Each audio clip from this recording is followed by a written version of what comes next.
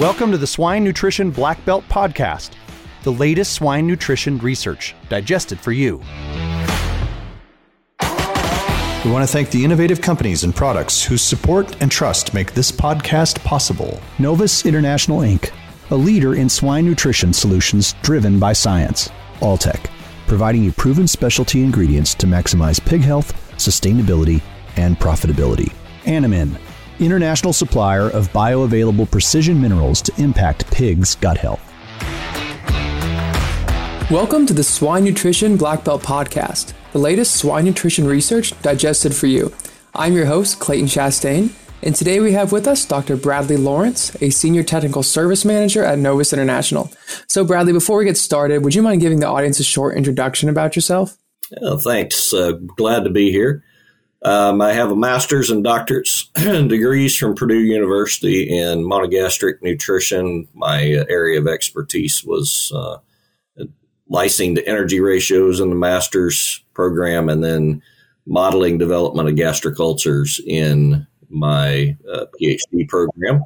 Then I went to work in the feed industry for a number of years, spent a little time at Boehringer Ingelheim, supporting Denagard and the enterocolitis ileitis vaccine. And then I moved to Novus about 16 and a half years ago. And as you kind of included there in the introduction, I'm the Senior Technical Manager for the North American pork team. A leader in swine nutrition solutions driven by science.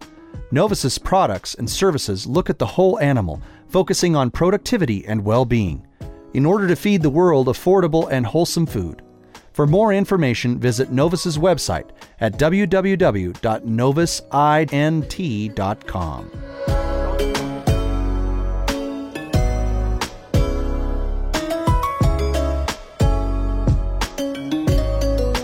Gotcha. So I understand Novus has put quite a bit of money towards and spent a good amount of time researching the benefits of copper in swine diets, and also looking at things you might not have considered when supplementing and how it works in the pig's body. So I guess to start us off, would you mind telling us a little bit about what all you've learned from that research? Yeah, so really what we want to talk about in this podcast is challenging some of the traditional paradigms that we've had about copper supplementation generally. Let's take, for example, that copper's primary role is antimicrobial. We want that inorganic copper moving through the GI tract, and it's that antimicrobial role. And so there's mode of action questions that we're challenging. Another paradigm shift is, well, I'm using copper in grow finish during the summertime because I'm trying to get average daily gain. That's another common paradigm, as well as, well, I only use copper partway through the grow finish. So those are some of the it's less about what product we're using as it is about challenging some of those paradigms. So before we started recording, we talked a little bit about some of those different ways of how you can use copper and how it benefits pigs, and specifically looking at inorganic supplementation versus what has become a bit more popular lately, organic supplementation with those amino acid chelates. So what would you say when using the organic sources that you've learned that you might not have considered before in terms of how they function in the pig? Oh, great points to bring up. Appreciate that. The big thing with and I'm going to use the methionine hydroxy analog chelates. The market knows it as the Mintrex copper molecule. What we've learned over time is that in the nursery pig, as we all know, that nursery pig is very responsive to copper source. And actually, the growth curves look different if you're feeding similar doses of the methionine hydroxy analog chelate copper versus inorganics. At the same dose, you'll get better feed conversion, better average daily gain, which tells us that nursery pig is really looking for copper. It needs it for physiological functions. Now, when we move to the grow finish pig, what the data tells us is that there's a max on how much copper in that organic form that is needed. So our traditional levels, we started out 40 years ago with 250 part per million of copper is copper sulfate. Over time, we moved to 150 ppm of copper as a tribasic copper chloride type molecule. With the methionine hydroxy analog chelate, it's showing us that we can get by with just 50 ppm. Now, that really gets to a couple of things. One is that paradigm about we need that copper in the inorganic form moving through the GI tract. When we drop down to only 50 ppm of copper in that methionine hydroxy analog chelate form compared to 150 or more of inorganic, we've got a lot less copper that's going to be making its way through the GI tract. So it's not just that copper in the GI tract that's given us the mode of action. It's that actually getting that copper into that pig, supporting the physiological functions. Copper is more than just a pretty face. It's more than the antimicrobial activity. It's involved in a lot of physiological processes, everything from the immune system to structural development. So there's a lot of roles that it really plays. The other thing that we're learning is that nutrient availability is different when you feed only 50 ppm of copper as that methionine hydroxy analog chelate. Nitrogen retention is improved. Calcium phosphorus availability is improved. Manganese and zinc retention is improved compared to feeding inorganic sources of copper. So there's a lot of physiological benefits that we believe are really giving that ability to get more performance, get better feed efficiency, with using even less copper than we have traditionally. Gotcha. So I know with typical copper supplementation, it tends to slow down the phosphorus and calcium absorption. And with that methionine chelate, is that because you use less copper overall, or is it due to the structure of the organic source? So we've done some work looking at the interaction of trace mineral source by phytase. And what the data would kind of indicate is that we as nutritionists have probably underestimated the impact of those inorganic trace minerals on the strength of that phytate molecule. In other words, if you want your phytase to work better, take the sulfates, the inorganic trace minerals out, use the methionine hydroxy analog chelate. It's allowing that phytase to work better. And we believe it's that improvement in phytase efficacy that is allowing for that improvement in calcium and phosphorus availability. And it's 3 to 4 percentage points improvement in calcium and phosphorus retention simply by changing the copper source. Also, while we're talking about the source there, and yes, it sounds like there's a lot more things to consider other than antimicrobial activity. But with the antimicrobial activity, do you think there is a different response from the pathogens when using an organic source versus an inorganic source? From what we have seen today, it's hard to say that there's, definitively differences in source at the same level of inclusion on those potential pathogens.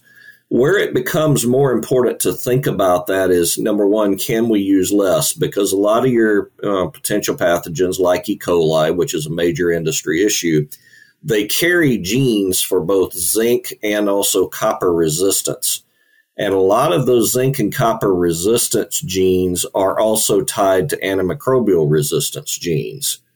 And so if we can keep the amount of total copper down by using a more available source, one that's going to give us better feed conversion anyway, we're going to have some long-term benefits on hopefully maintaining efficacy of not only copper, but also of our antimicrobials that we have in the toolbox. Gotcha. And then one other question I had. So with this boost that you have with the immunity and cellular function and the physiological effects of copper absorption, do you think that it's still more beneficial in the nursery period due to that typical antimicrobial effect that we feed it for? Or do you think there's also an equal opportunity for use in the grow finish period? Well, the key in the grow finish, again, is around some of those paradigms we have. A lot of people will, again, they'll say, well, I'm going to use copper during the summer for the increased gain. I want to dispel something. We actually see in our studies, have a hard time seeing a gain response to any copper source. It's mostly a feed conversion response. Then the other side of that is that overlooks the wintertime. We shut barns up. We start having more incidents of our more respiratory type challenges. We were fortunate several years ago to have a set of research pigs that they got into late finishing, and they broke with a combination of PRRS and influenza together. The pigs that had never seen copper during their entire feeding period from wean out into the grow finish, they really suffered from an average daily gain and feed conversion standpoint. Those pigs that had seen copper supplementation all the way through until that hit about 145 days into the wean to finish cycle, those pigs that had seen copper really benefited. Like difference between 5 points or a 5.3 feed to gain compared to, maybe a 4 feed to gain. It was a big difference. The pigs that had not seen copper in grow finish during that phase, their gains were less than a pound a day. The ones that did see copper, their gains were well over a pound a day. They still got hit, but not to the same degree as those pigs. So copper is important in those viral challenges. We hit those really bad viral challenges in late finish. It costs a lot of money. Don't overlook copper supplementation in grow finish, particularly if you have some of those significant viral challenges. Gotcha. And that study that you just mentioned, that was during the winter then? That was during the winter months, and that's the other paradigm shift. I just feed copper during the summer. Our studies, we've got about 14 of them now. They have covered all seasons of the year just because that's when you get time to get into somebody's facilities. We've seen a benefit of Mentrex copper versus other copper sources during all periods of the year. We want to thank the innovative companies and products whose support and trust make this podcast possible. Phibro Animal Health Corporation. Healthy animals, healthy food, healthy world.